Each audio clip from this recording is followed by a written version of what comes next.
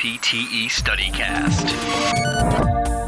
Welcome to NPTE StudyCast with Bridget Ripa helping us out on the Neuro section. Bridget, welcome back to the show. Thanks so much. Spasticity, that's what we're talking about now. What is it? That's right. How would you describe it? What are we looking at? Spasticity is a type of tone. There's two types of tone, hyper and hypotonic.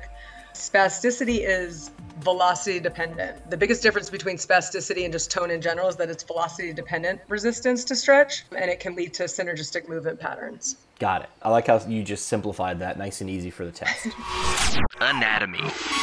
So what's going to be involved? You're not going to see spasticity with somebody unless there's been some sort of insult to their central nervous system or their motor neurons. Typically, you see flexor spasticity in the upper extremities, proximal extensors of the lower extremities, and distal flexors of the lower extremities. So kind of some of those typical patterns that you see with the neuro population. All right, say that one more time. When you see spasticity, you're typically going to see it in the flexors of the upper extremities. Got it. The proximal extensors of the lower extremities, and the distal flexors of the lower extremities. Got it. I just always like to say those things twice so I can picture it. Yeah, that's right. Differential diagnosis.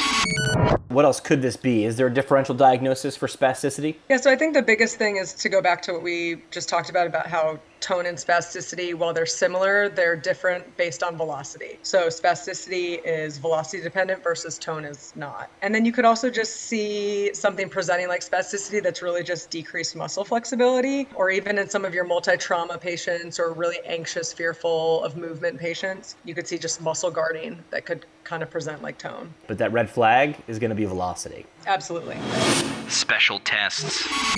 Now, how do you prove it or disprove it? I'm guessing some sort of test with velocity. Yes, Spoiler you would alert. be correct. Yes. The modified Ashworth is always going to be your gold standard for measuring spasticity. And so not only are you going to be able to tell if spasticity is present, but you're also going to be able to grade it so you can know how severe it is. So that Perfect. scales from 0 to 4. Treatment examples. What does a PT do about it? How are you working with someone who's presenting with spasticity? Early intervention is huge. Anytime you notice spasticity with your patient early on, you want to immediately start shifting your focus to positioning, splinting if necessary, bracing, passive stretching and range of motion. And then if you are already seeing some really significant or severe effects of spasticity when you meet your patient, serial casting is always an option for the more serious cases. There's also the medication side of things, so working with provider and telling them what you're seeing with your patient, because chances are you're going to be the one that sees it more than the doctor does. So whether that's oral medications,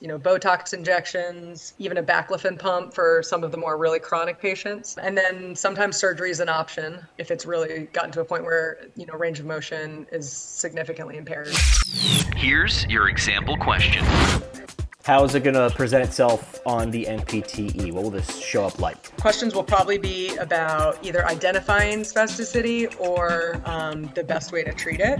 So a sample question could be about a patient who incurred a right CVA who's a month out, and they're demonstrating moderate spasticity in their left upper extremity, demonstrating predominantly increased flexor tone. The major problem at this point is the lack of voluntary movement control. There's active movement, but it's minimal, and the patient has a 1/4 of an inch subluxation of the shoulder. So the initial treatment activity of greatest benefit is something where the patient is sitting, weight bearing on the extended left upper extremity, and weight shifting. What is the greatest benefit? So your options might all be great, but what is going to be the best? Right. And that's the way to focus on things. Absolutely. You might look at all your answers and say, well, I would do any of these with my patient, but you really want to go with kind of what the evidence is, what the gold standards are, and what the test really wants you to pick. And again, the recommendation, the red flag is go with the best. Don't go with they're not trying to trick you here. They literally want to see if you are focusing on the best answer. Exactly. NPTE StudyCast. Brewed by the PT Pintcast.